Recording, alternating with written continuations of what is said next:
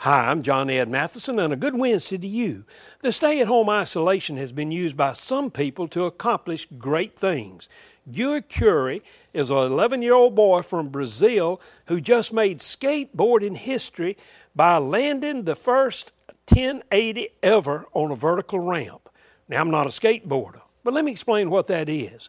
He rocketed himself into the air from a vertical ramp and completed 3 full rotations, 1,080 degrees, before landing smoothly.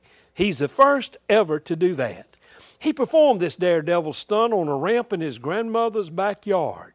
His parents captured it on a cell phone video and posted it online.